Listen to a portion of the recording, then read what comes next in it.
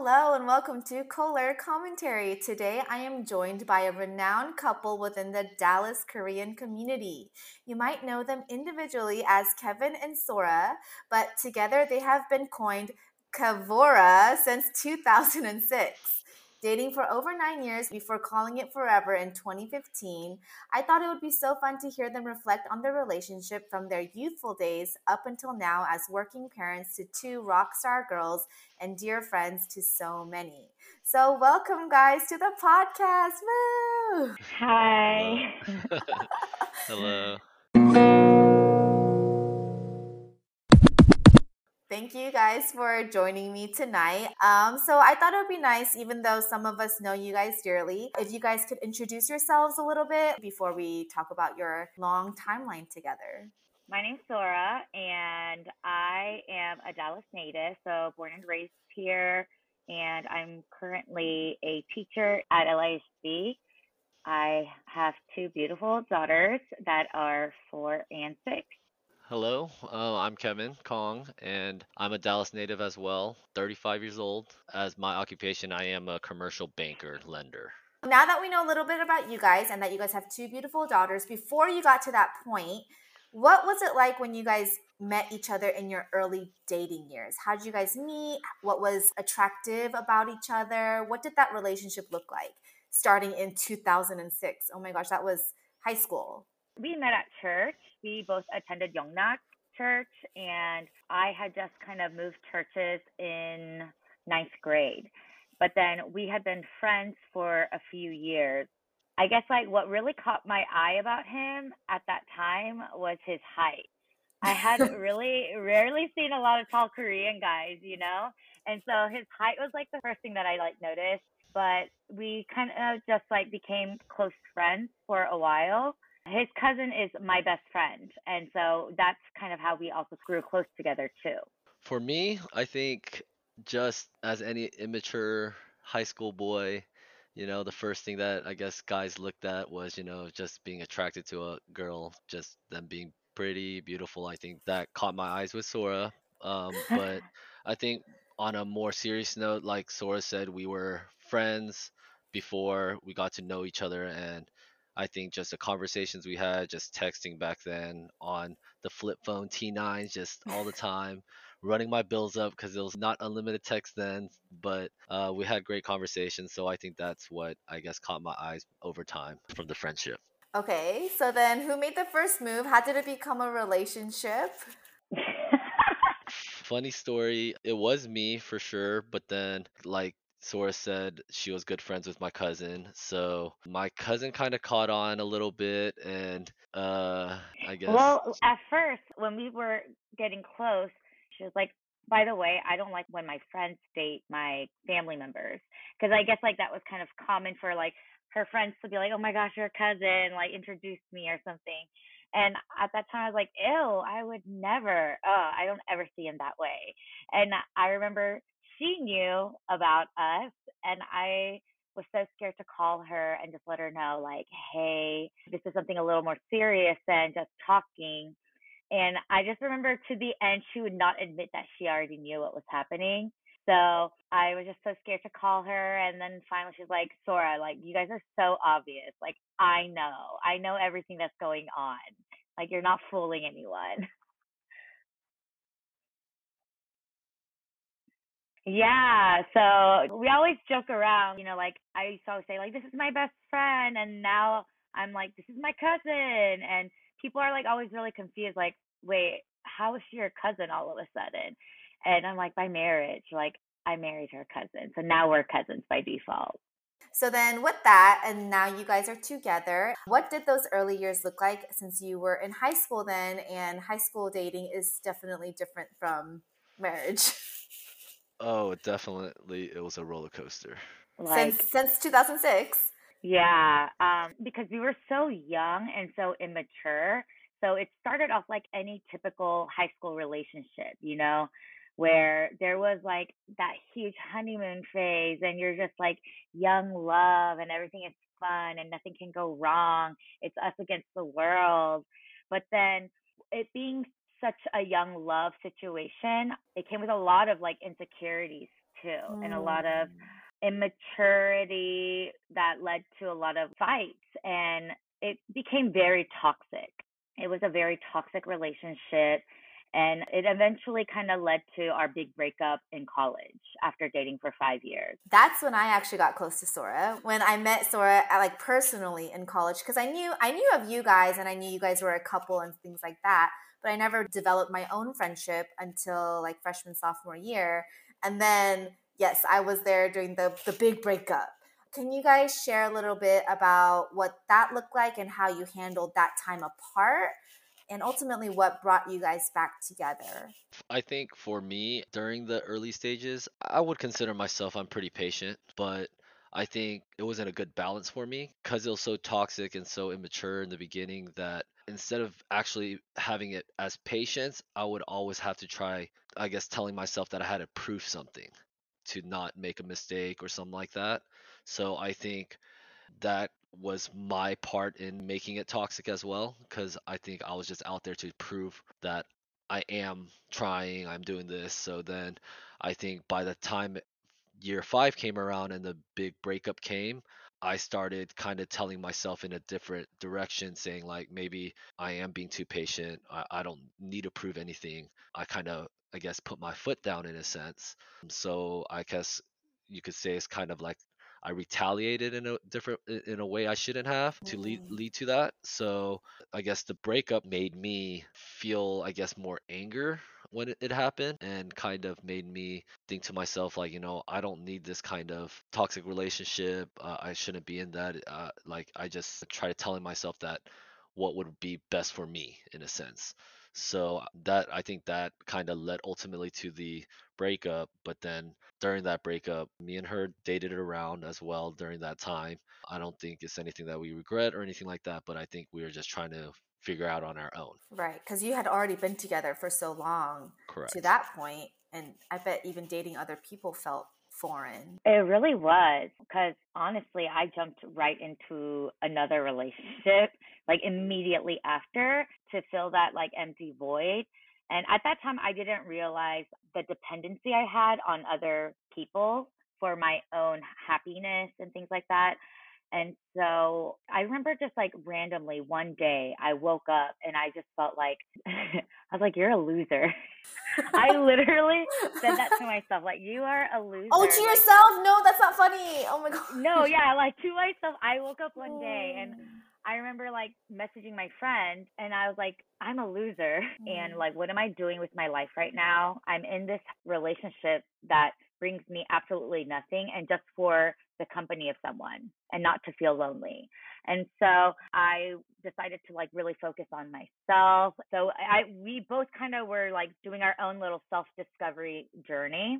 And I think after time had gone by, and this is like the perfect timing of everything because timing is everything, right? And so we were both at a place where I felt more comfortable being alone, and he had done a lot of self discovery. And I'm sorry, Kevin, I'd like to throw you under the bus. You were a late bloomer. I just remember feeling like he really didn't know who he was himself either. He had been kind of Mm. sheltered his entire life, growing up in a really small city and going to a very small church. So I kind of was like, this is his time to shine and let him do his own thing. And then we happened to be single at a time, and then we were doing a really good job of avoiding each other in how, no matter how small Dallas was and no matter how many mutual friends we had, we did a really good job of avoiding each other. But there was like, his cousin, like every time his cousin's birthday comes around, like it's inevitable to see him. Right. And that's kind of how we sparked things back up. So when you guys avoided each other, was that because you felt like there was also any leftover feelings, or was it just that was I mean, when people break up, that's usually what you do. I think it was kind of at that point, that's what you do. And I'm glad we didn't ever acknowledge each other during that breakup time, and we really respected each other's space. One time I remember seeing him in the corner of my eye, but then I saw that he saw me and literally like did a 180 and left. Mm. Like, and I think that was a time where I was like, you know what, because that was when I was single and I was like, focusing on myself, and I was like, it was a good decision because truly at that moment when we broke up, I thought that was the end. Like, Yeah. we are never getting back together, because if we had tried to get back together any earlier than that, I don't think we would be here today. Right.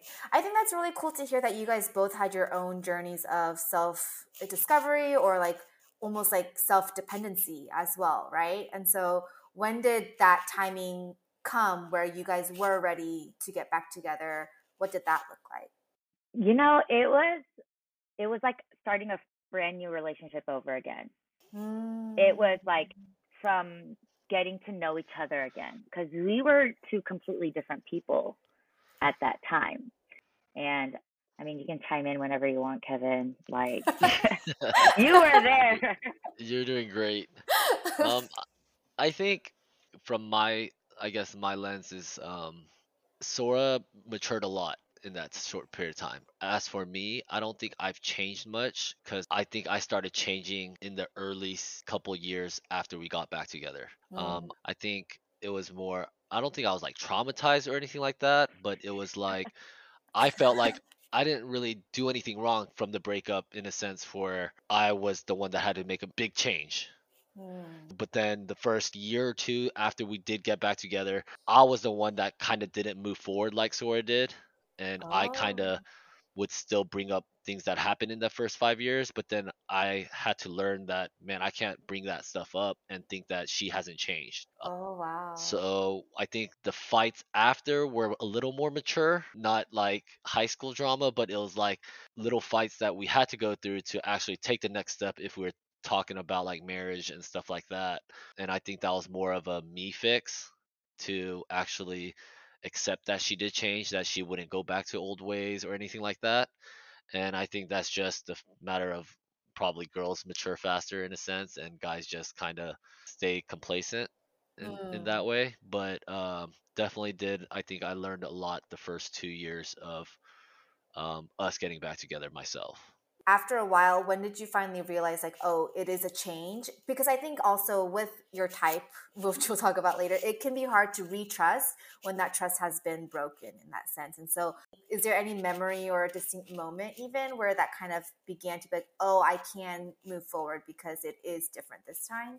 I think it was when we did argue or something like that, I would always kind of bring up the past, and Mm. she would constantly say like you can't keep bringing that up, but I would kind of immaturely throw it back in her face. But then over time, I think there was like one huge fight. I can't remember on like the details of it, but then she actually like was fed up with it, and she was like, if you're gonna keep thinking that I'm the same person as before, like you're not actually giving the relationship a try. And I think from then on, yeah, I wasn't perfect. I still kind of trying to bite my tongue and catch myself trying to bring up the past, or you know tabs that I guess you keep on people. I think still to this day I catch myself trying to bite my tongue on some of those things, but I think it was something that I had to learn myself to kind Right. of move forward as a couple. Sora, can I ask, when you say like I'm not the same person, how did you get to this place where you could so confidently be this changed person or someone that can rely on yourself and allow yourself to have that confidence to even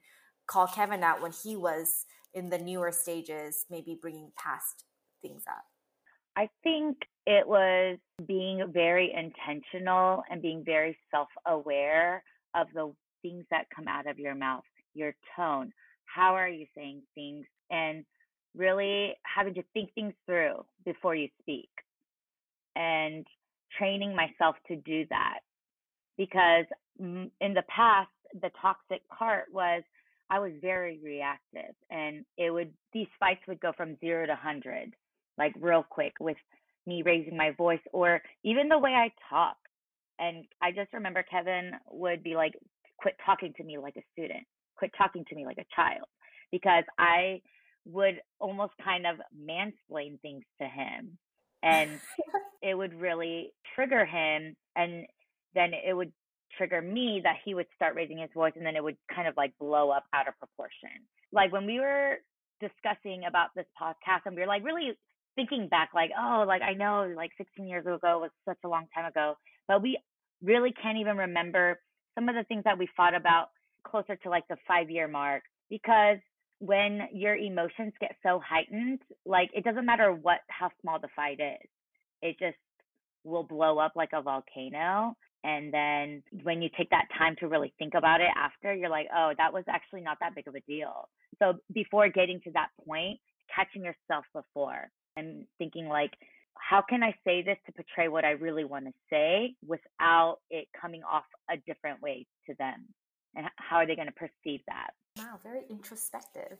Well, before you guys get to the point of, yay, married, is there any advice you would have given to people that did date young, and then how that would be something to keep persevering towards till marriage? Because it's not very often you see young couples making it to married life. Honestly, my advice to a lot of like younger kids is don't get so sucked into one person at such an early age, because you may think you're grown. You may think you know everything, because that's what teenagers do. You think you know everything, but truly your life experiences and the more life experiences you have will help build your self identity and your self awareness. And it is very hard to go into a committed, healthy relationship with no self awareness. Mm. And I think that's why, like, divorce is so high in such young ages. And I'm seeing that around me. Like, people I know, I went to their wedding and they're divorced. And it's because they never had that time to really discover who they really are before they come together. That's good advice. I'm kind of glad you guys had that break where you No, could, 100%. right? We always say that. We're like, dang, if we didn't have that break, we would really not be here. And so I'm also like a huge proponent for second chance and like, getting back together with the same person. Like, not like breaking up all the time and doing it, but like if there's like a one really good long break, I feel like it's definitely doable to get back together and make it work. Do you want to chime in with any advice as well, Kevin? No, she said it all. Well, great answer. So now we go into marriage. Well, before you guys went into, was there any like, oh, I'm ready? Was there any like defining moment of that part? I think from that standpoint, I think that was one of the topics that we did talk about when we did get back together. We kind of said, it was marriage or nothing. We both had to be on the same page about it. So I think we still had our trials that we had to go through after we got back together, but ultimately, that was the end goal. And from a standpoint of why we got married at an early age, I think it was some levels of immaturity on this decision, of course, but I have no regrets about it, and I hope Sora doesn't either. But I think from the immaturity level, I think Sora already had her life mapped out from even just being a child. She wanted to get married at an early age. She wanted two boys, but we ended up getting two daughters. But it was funny, like the other day or like a week ago, she found like an old Facebook post where you know how everyone used to do all those like questionnaire things and what your life would look like in 10 years down the road, and she was reading out her answers and it exactly said that. She said she wanted to get married at like 25, have two Wow. sons and all that. So it was pretty accurate. So Sora's the type of person that she gets what she wants in a sense. Jokes aside, ultimately we both were on the same page. We didn't really think of the outcomes of it, of the other people around us not making the same decisions, but I don't think we ever hesitated to slow it down or anything like that. That kind of brings in a good point of like, as you guys are moving forward much quicker than those around you, did that lead to any feelings of loneliness or isolation? You guys are both very social and community based people, but you got married really early. You had kids before like anybody. How did that look like in navigating marriage when you're also experiencing these seasons alone? It has its pros and cons. It was very tough. Sora adapted a lot better than I did in a sense because I think that's just her mother instincts. I think me as a dad, on the outside, I feel like I did everything. I did never want to be a dad that was always told to do things. So I always went out my way to try helping Sora to make it as easy as possible for her. But then at the same time, there was a side of me, of course. We love socializing. So, with all my guy friends that are at the time very single, young, just out of college, got a job. So, they're all hanging out and stuff. So, I still felt lonely in that sense. But I think Sora did too as well. So, there was times that even being parents, we would still try to make that a priority to go hang out with friends. Mm. But then at the same time, it was a blessing because Savannah was the only child at that time in our group of Mm. friends. So all our friends showered her with love, and we just see that in her as she grows. Right. She loves all her uncles, and she's very obsessive over them, and we see that as she grows. So I think in that it was a blessing in disguise where what Sora calls her is like she's our village child. So so she could elaborate more on that. But it definitely was not an easy road. But at the same time, I don't think we regret it one bit when we look Mm. back now. Yeah, I feel like marriage in itself didn't feel very different because we had been together for so long. Nothing kind of changed. It was just an extra label and a pain in the butt to change your last name legally and do all that, you know? Uh-huh. And we actually planned on having kids right after marriage. And so I was actually pregnant on our 1 year anniversary. Oh, it was that And soon. Okay. it was like very soon. It was like maybe 5 months after our wedding. So at that time, I actually gave birth to Savannah right before my 26th birthday. So I was 25. That's like prime time age for a girl. You know, like all my Mhm. friends are going out and going on vacation. So, they're making good money now. It's like we're not in college anymore going out to Dirty Six or anything. It's like we're going to nice places and things like that. And I missed out on a lot of those opportunities. And so it was very lonely for me at that time. It was a time where we had the most growth personally Mm. and together because it was very high time in our life, but also a very low time in our lives. High time because, like we brought this beautiful child, but at the same time, like our relationship really struggled too because I really needed like a lot of understanding, or like I wanted it to be vocalized. Like I wanted someone to acknowledge that what I was doing was difficult. And like Mm. my girlfriends and stuff are like super close to me and they really did help out a lot, but it's just not the same. Mhm. And it was just a very like hard time for us, especially because it was still in the early stages of marriage. So I guess it didn't really feel like marriage until we had kids because Mm. that was more of a bigger change in our lifestyle. Right.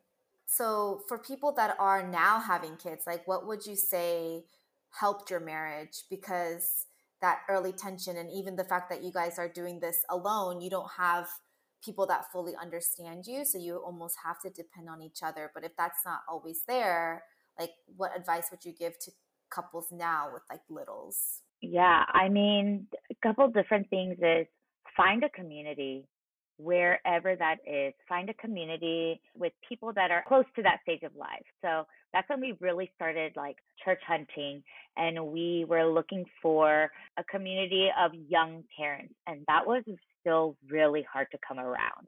So we ended up attending Korean American church and English ministry, and we became really close to their marriage group, I guess. But the age gap is actually kind of big. But Mm. I cling to these women. I was like, oh my gosh, like, please help me, talk with me, and give me advice because I don't know who else to turn to other than family. And that was about it because no one can really understand what you're going through unless they've been through it themselves. Right. Another advice is to open up that communication. Literally, I used to roll my eyes all the time when I hear like anything and people are like, communicate more. And you're just like, I mean, how? What does that actually mean? And something that I realized for moms to dads is, like Kevin said, being a mom can be very natural for women, especially because you've been bonding with this child in your stomach for 9 months and you already feel like a mom. Whereas dads, it takes them a while to bond and really accept that. There was a time like Savannah's like screaming, and Kevin was just like standing around and looking at me and looking at the baby, like, what do I do? At that time I was frustrated, but then I realized he really has no idea. He's coming from absolutely no background, no knowledge.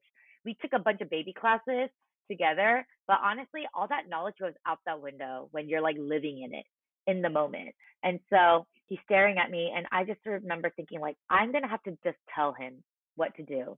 And so I didn't want to come off bossy, and thankfully he didn't take it as bossy. I was guiding him to doing things because I think a lot of the times when we ask dads to help out with something and they don't do it in the way that we want, we Mm-hmm. think like, oh, it's just easier if I do it and Mm-hmm. I'll just do it.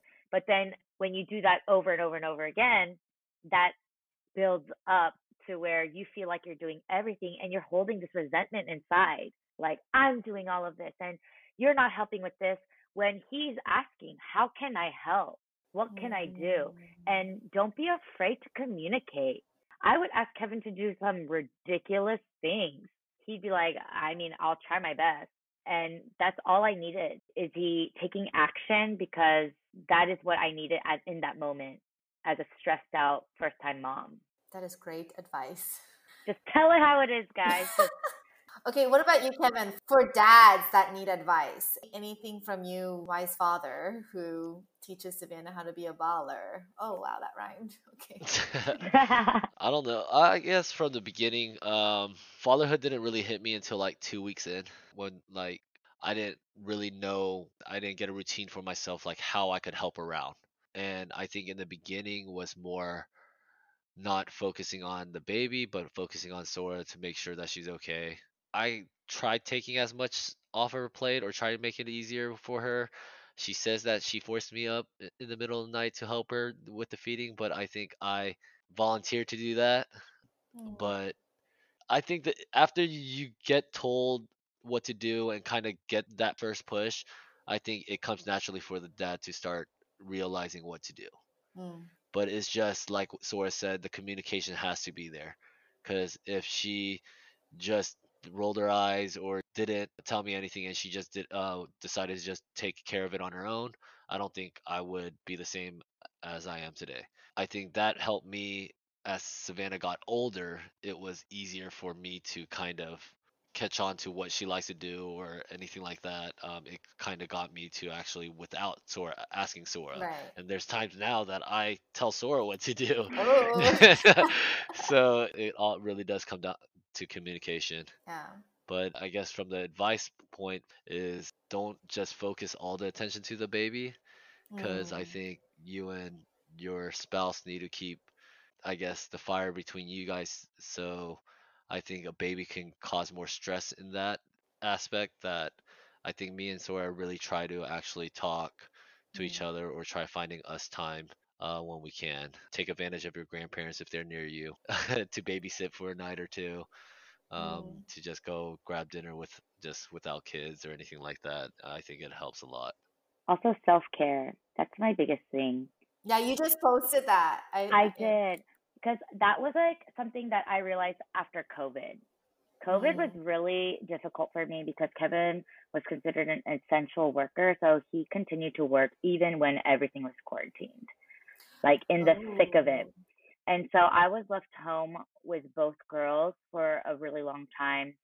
And then I was asked to teach virtually, and it was a lot. And I wasn't taking care of myself at that time. And I was honestly letting it out on the kids. Yeah, so I am a huge proponent of moms taking care of themselves. Be a little selfish. It's okay to be selfish and to take care of yourself. Like, carve out that time for yourself, because if you as a mom are stressed out, that kind of energy and vibe is sensed by your children. And a happy mom makes a better mom. And I Mm. say that to all my friends who are just now starting to have children is take care of yourself, and it's okay. You don't have to be super mom. That kind of pressure that you put on yourself, it can be very, very detrimental to your mental health and to Mm. your emotional well-being. And I would, when we get to Enneagrams, oh my gosh, my Enneagram, I got really into Enneagram after kids, and it made Ah. so much sense to me.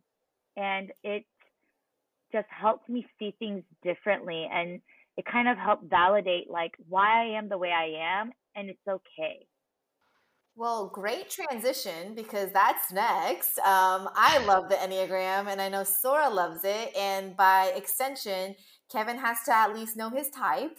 I do know my type, but I don't know Anything else? much details about it. I Okay. just know the numbers. Okay. That's good enough. So what are your Enneagrams? And if you can first briefly describe them, if not, I can also help you out.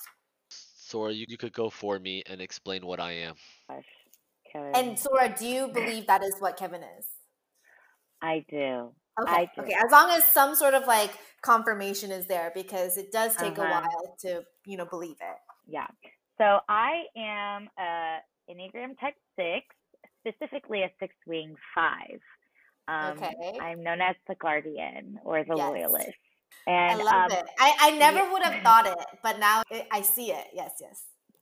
originally when I took the quiz, I thought I was gonna be more of like a 1 or like an Mm, 8 or something like mhm, mhm. very, rigid and very organized and things like that because I'm very type A. But once I kind of started digging more into a type 6, and I realized like deep down why I am the way I am is because of those core beliefs and my fears.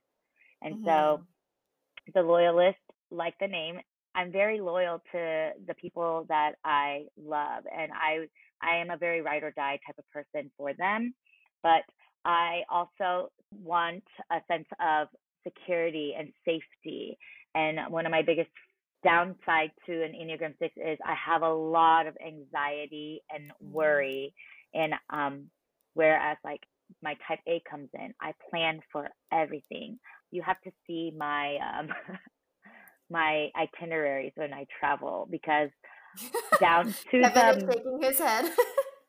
down to the minute, I will like calculate the time it takes to travel from one place to one place like on Google Maps, and I will like color code like travel time. It takes 17 minutes to get to this location.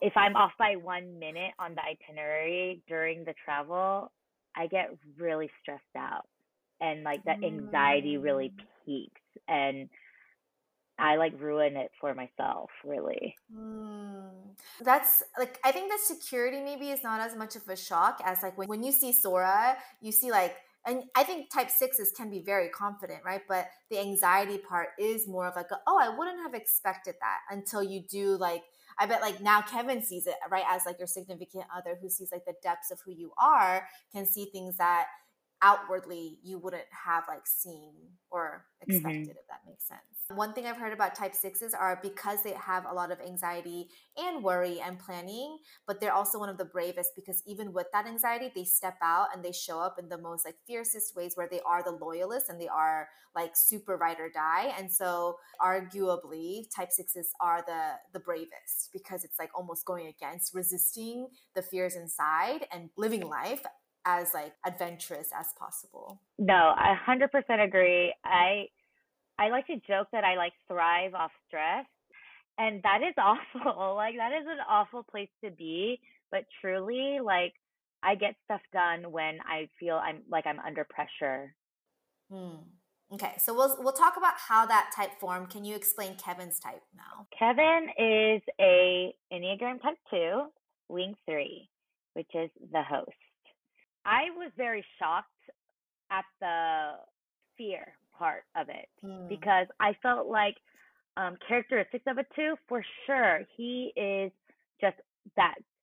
good guy. Everyone wants to be his friend. He's so kind. Like everyone, you say Kevin Kong, oh yeah, man, such a great guy. That is how people describe him as. Is it not true? Ah, stop, But please. okay. It is true. You're a great guy.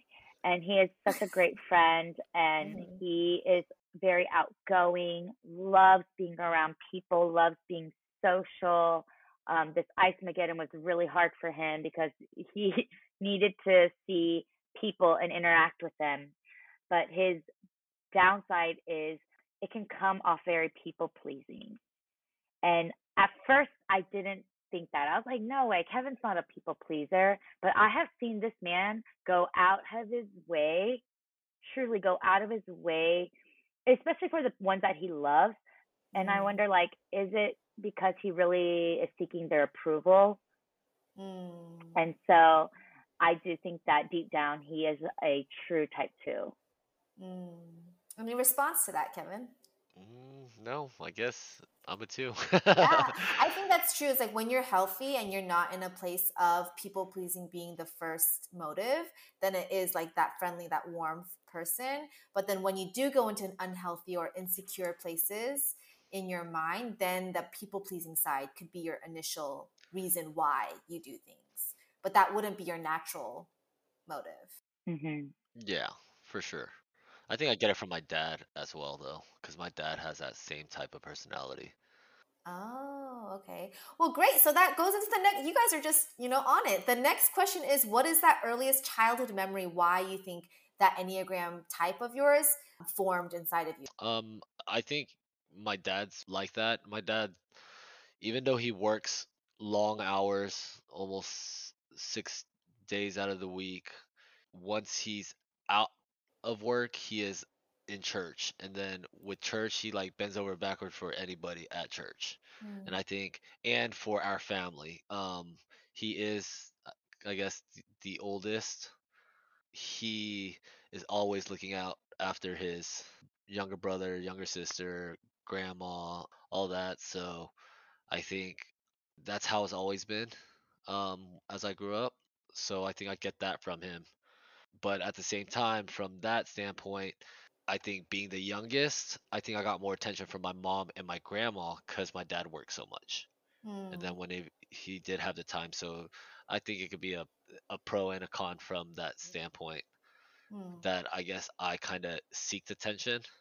I guess that's where it could all come from as an early child. As you saw your dad love tirelessly for those around him, I'm hearing it as like you also wanted that to be given back to you, but it wasn't, Yeah, or definitely. And I think I felt that more from my grandma because my mm, grandma raised me, my brother, my cousins, while all our parents used to work mm, tirelessly. mhm, mhm, So, from getting that from my dad, I wouldn't say like resentment. I know that he was doing it for the good of the family. But then as I got older, like something I shared with Sora sometimes was something I don't want to do with my kids is mm, I know my dad was working, but I want to be there for my kids when they do have activities going on. Because when I was younger, I grew up playing basketball through middle school and all that, but my parents have never watched me play in a game growing up. oh, So you're like like a basketball player.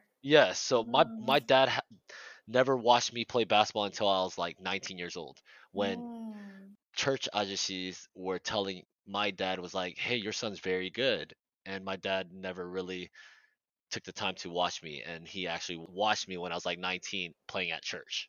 mm. So I never held it up against him, Right, never held a grudge against that because I knew that he was working. It never bothered me to that stage of resentment. right. But that's So something you would want to make sure you change yes, for, correct. which is why you guys go to Savvy's 6 year Yes. 6 year old basketball games, or she's already amazing. You guys don't only go. You're like a coach. Are you a coach? No, not anymore. I coached her kindergarten year, but Oh, it's a lot harder than people think. It's probably oh harder than I'm it's sure. harder than my actual job.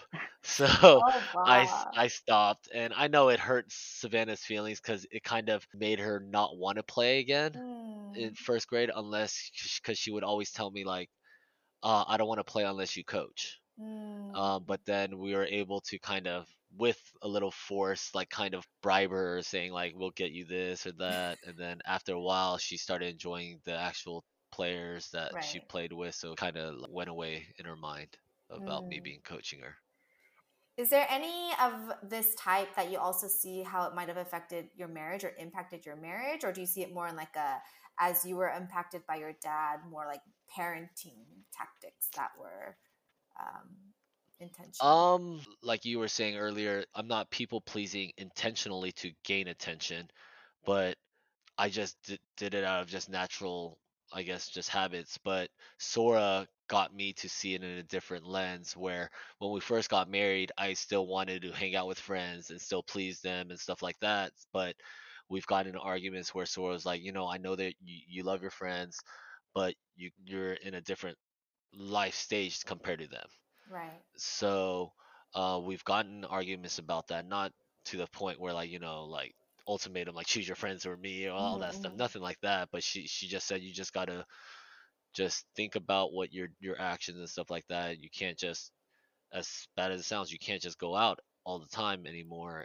You're a dad, you got different responsibilities that trump over that. So I think it took me a while, but definitely came around to it, and I think I'm at peace of it, of course. But then I still find time for my friends, but Mm-hmm. it's in a different way. Mm-hmm.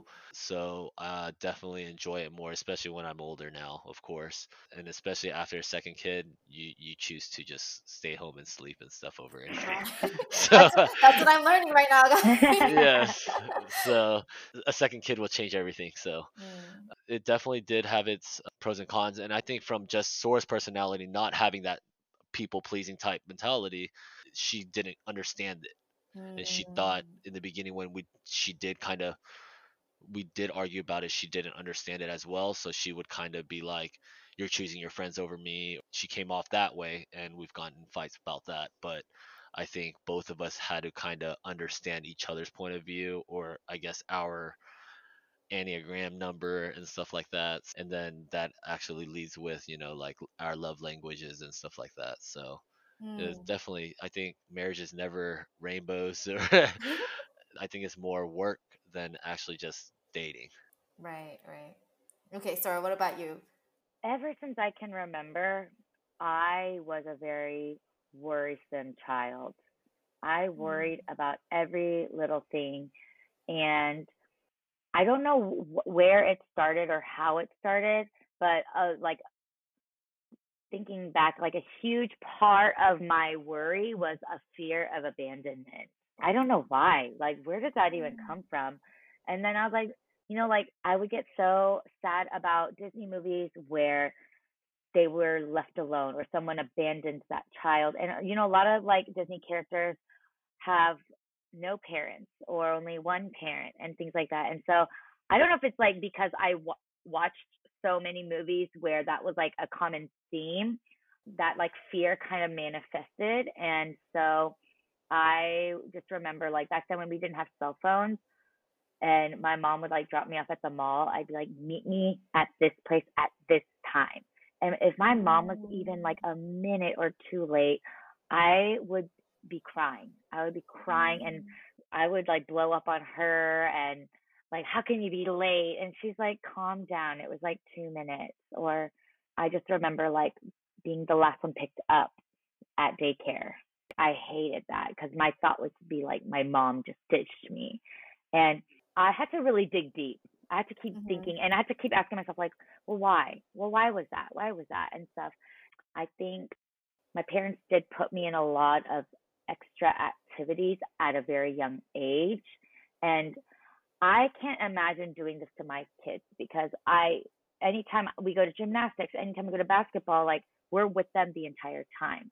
But my mom would literally just drop me off and go. Mm. Growing up, she was like, I'm doing this because I want you to have all these experiences that I didn't.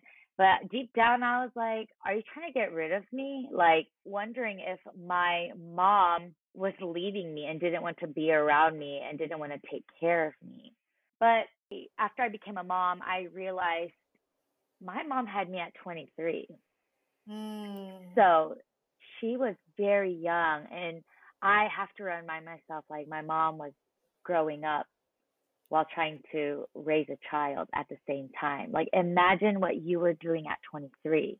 Like what I was doing at 23. Oh my gosh. I can't even imagine being responsible for another human being.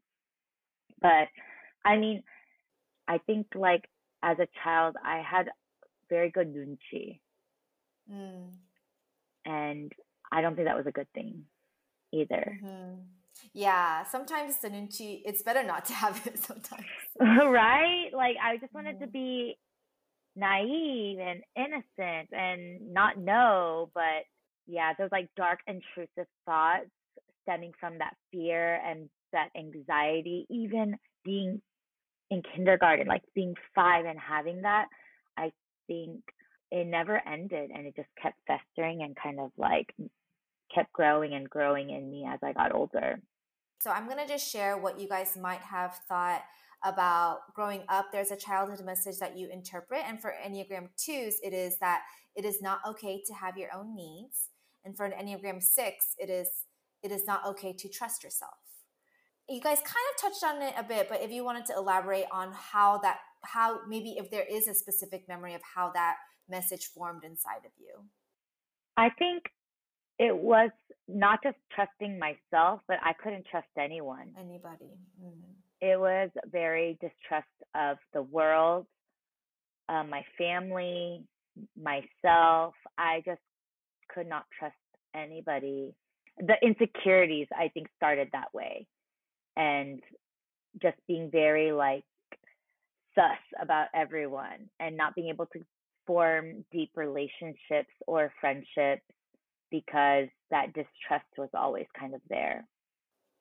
As you do that, like I heard about an Enneagram 6, it's like you guys have something called the inner committee. You have like people in your mind that tell you like worst case scenarios for all different ways. So it's like not like for an Enneagram 1, there's one inner critic that constantly tells you to do it this way, but an inner critic or inner committee almost like tells you all these different possibilities, and so you're almost having to like need an authority figure or need help deciding that. Is that something you resonate with or no? Oh yeah. I'm like Kevin is like if I always say his name in a certain way, he already knows I'm about to come up with a what if situation type of question because I'm Uh-huh. constantly think of these what ifs, but also plan A, plan B, plan C, plan D, and it can get very mentally exhausting.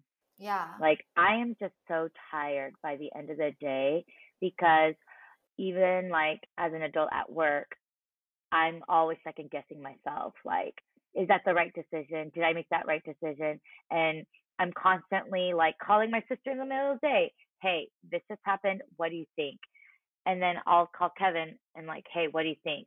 I go to my best friends and I'm like, hey, what do you think? And the funny thing is, like, most of them, they always give me all different answers. They're always so I'm always like, oh, I don't know what the right thing is. The funny thing is when I was younger, I knew who to go to if I wanted to hear what I wanted to hear. Mm.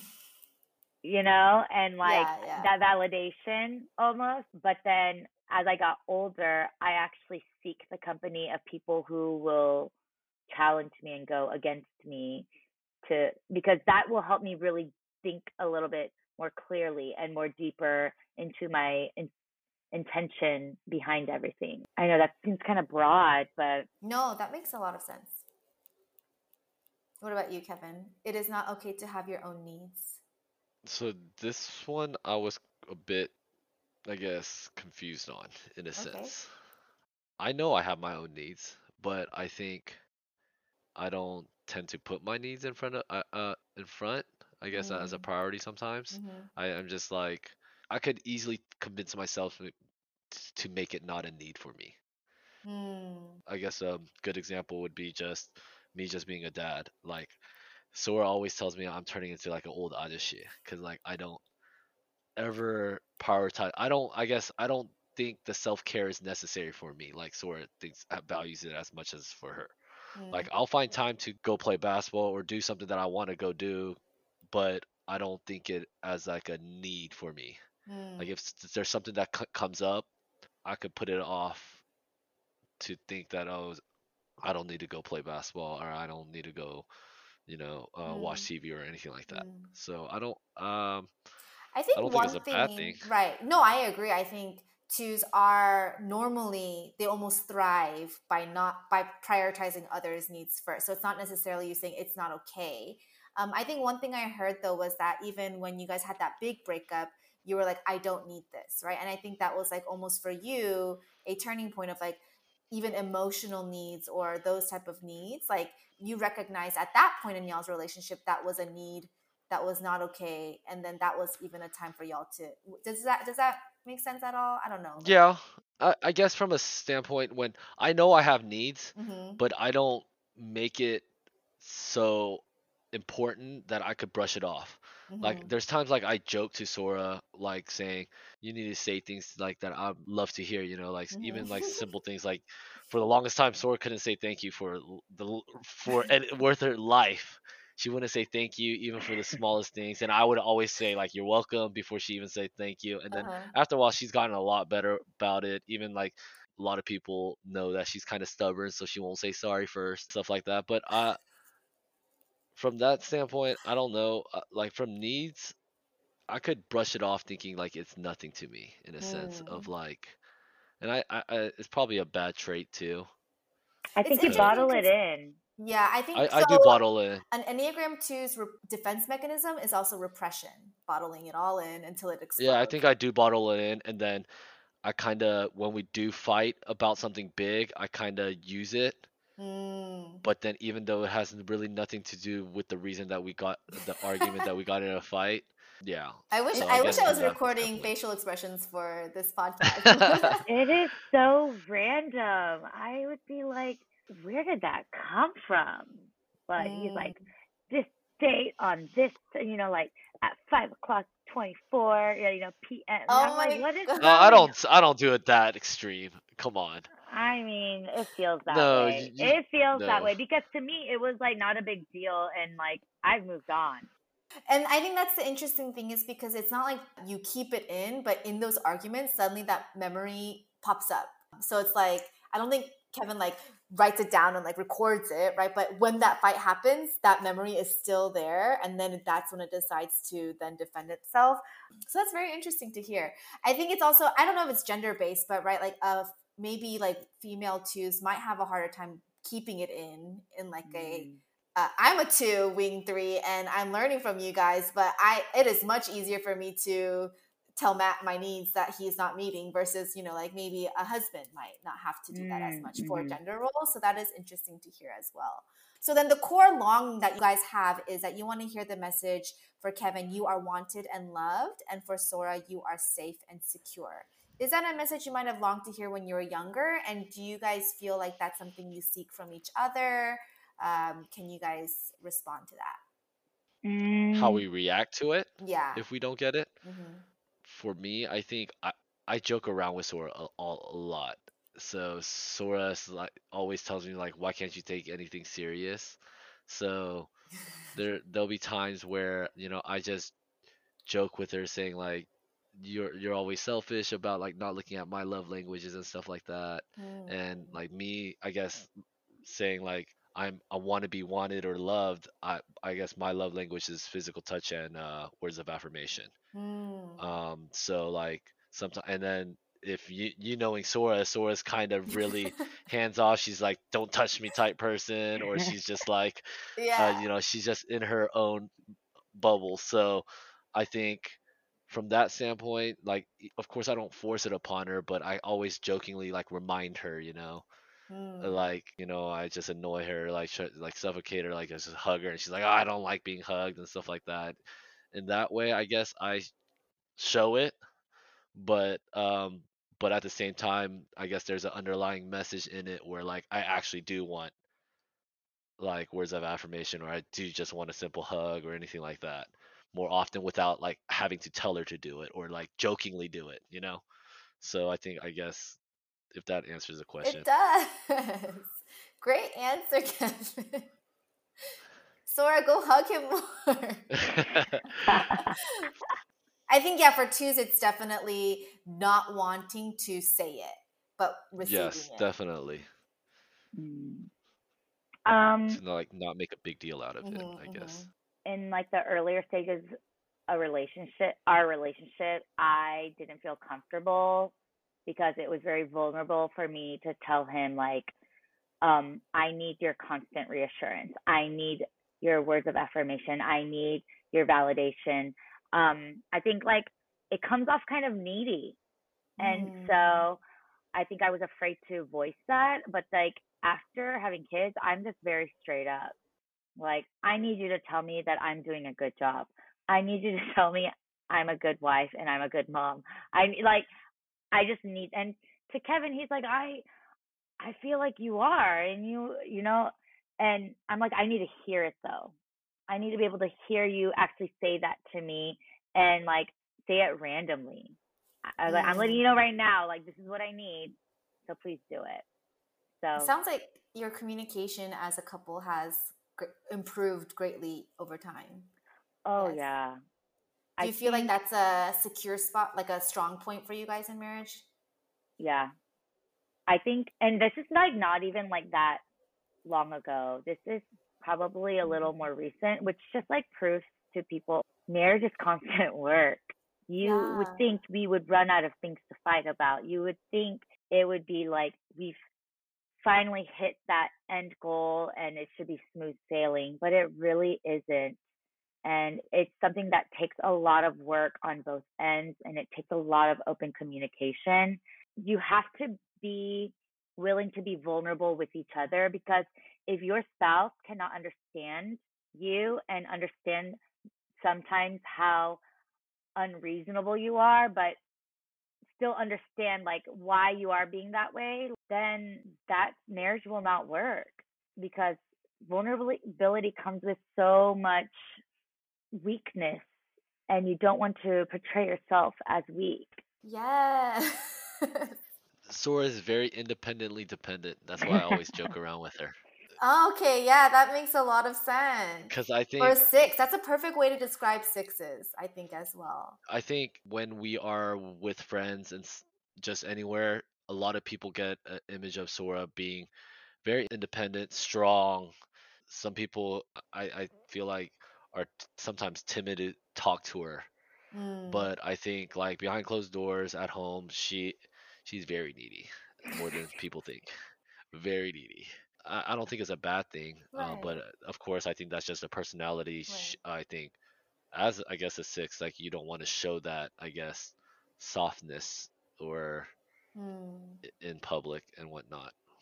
And you're her safe space. Kevin is truly my safe space. He Yeah. is my best friend. He is my partner and truly like if anything happens in my day, the first person I like think to call or message is Kevin. He's such a great listener because sometimes like I'm kind of guilty of this where like when people tell me their problems or something, I want to immediately fix it for them and I immediately want to like shoot out like different ways to like solve it. But Kevin is just very good at listening without judgment. And I think I was Mm. very fearful of that was feeling judged by Mm. some of my like deep true thoughts that I had. But he never judged me for any of that and never called me crazy because sometimes my thoughts are crazy because I my sometimes call you crazy. I always just joke, like, as you know, I joke around a lot. I said no one else could handle you. you can't. They really my parents are so thankful for Kevin. They're like, oh, we have the Aw. best son-in-law because he can handle Sora. Like he took her from us. I was so worried that no one would be able to take her and marry her and settle her down. And so Mm. they like spoil him more than myself. Like they love him more than me. I love that, guys. You guys are just like one big happy family. Okay, last thing. What advice do you have to being married to a six or married to a two? AKA just advice you have to be married to Sora or Kevin. Mine was just give a lot of reassurance Mm, and words of affirmation of just confirmation, I guess, words of confirmation in a sense. mhm. That would be my advice. It has to be constant. Constant. Just because Okay, you my say it once doesn't mean anything. You have to bad. constantly tell me. I love that you are making sure that that's in there too. Yes. My advice would be to find their love language and make sure to be showing them affection in their love language, because I think it's Mm, easy for us to kind of default to our own, right. and we show people the way that we want to be loved. But I do have to remind myself, like, oh, Kevin is physical touch. I should probably hug him now. Or like, you know, he's also very big on words of affirmation. So saying things like I appreciate that, or thank you, or even being the first one to say sorry. Mm, That's like very impactful for him. So like just finding out what your partner's love language, like the highest love language, and just making sure you cater towards them. that's good advice. I feel like I could go on and on. I have like so many more questions I want to ask, but maybe there'll be a part 2 someday. For now, we'll close it out with a quick superlatives game where I'll ask you a question and I'll count down 1, 2, 3, and then you'll tell the answer of Sora or Kevin. Okay, Who said I love you first? 1, 2, 3. Kevin. Kevin. A long time before, or did Sora say it right after? Of course, right after. Who's the better cook? 1, 2, 3. Sora. Sora. Who's the only cook? That is the better phrasing. Hey, Okay. I cook a mean ramyun. Oh. Hey, that's one step up. Who is funnier? 1, 2, 3. Kevin. Kevin. Oh, okay. Who are the kids more scared of? 1, 2, Ooh. 3. Kevin. Kevin. Oh, okay. What does that look like? I think it's because I only raise my voice when it's something serious. So that they know it's like, oh, this is Yes, serious. and then I think Sora doesn't have the patience sometimes, so Sora sometimes it happens more regularly. They're so like immune to it now. Right. That makes sense. Who keeps the home clean? 1, 2, 3. Kevin. Kevin. Oh, who's most likely to throw it down at karaoke? 1, 2, 3. Sora. Who is more likely to say sorry first? 1, 2, 3. Kevin. And who is the hopeless romantic? 1, 2, 3. Sora. Sora. Yeah, probably. Okay, and if you could describe your relationship in a fruit, what would it be and why? We agreed on Oh, communication, guys. we agreed on a pineapple. Okay. We said it was a versatile fruit. There are times when we are just like best friends and all that, but then at the same time we challenge each other. We also try to teaching each other from those mistakes and learn from each other on that as well. And pineapple is so versatile. You put it on pizza, you can eat it as a fruit, you can grill it, like you can do so much with it. Yeah, I agree. Well, I feel like I have to also someday have y'all on for just like parenting advice in general, since you guys are years ahead on that. But I just want to thank you guys for coming on the podcast and sharing your reflections and your experiences. You can find Sora. It might work with her 6-wing 5, but you can find her sharing her movie reviews on her Instagram. Sometimes I screenshot, and so then like if I don't know what to watch one night, I'll look at those. And I watched the one where they're like exes and they try to win each other back. Like it was like, oh yeah, it was like that's good enough to watch on the background. Back. Yeah, because it was like I don't want something that I need to watch, but I want something on the, and so that was. She watches too much TV, and she has really great analysis. Maybe the Wing 5 in that, but you said that watching TV is not a hobby, and it is totally a hobby. She carries her iPad everywhere. And you can find Kevin on the basketball courts. On the sidelines. Oh yeah, cheering on her daughter now. All right. Well, thank you so much for joining us, and hope you enjoyed this episode of Color Commentary. Thank you. Thank you. Bye.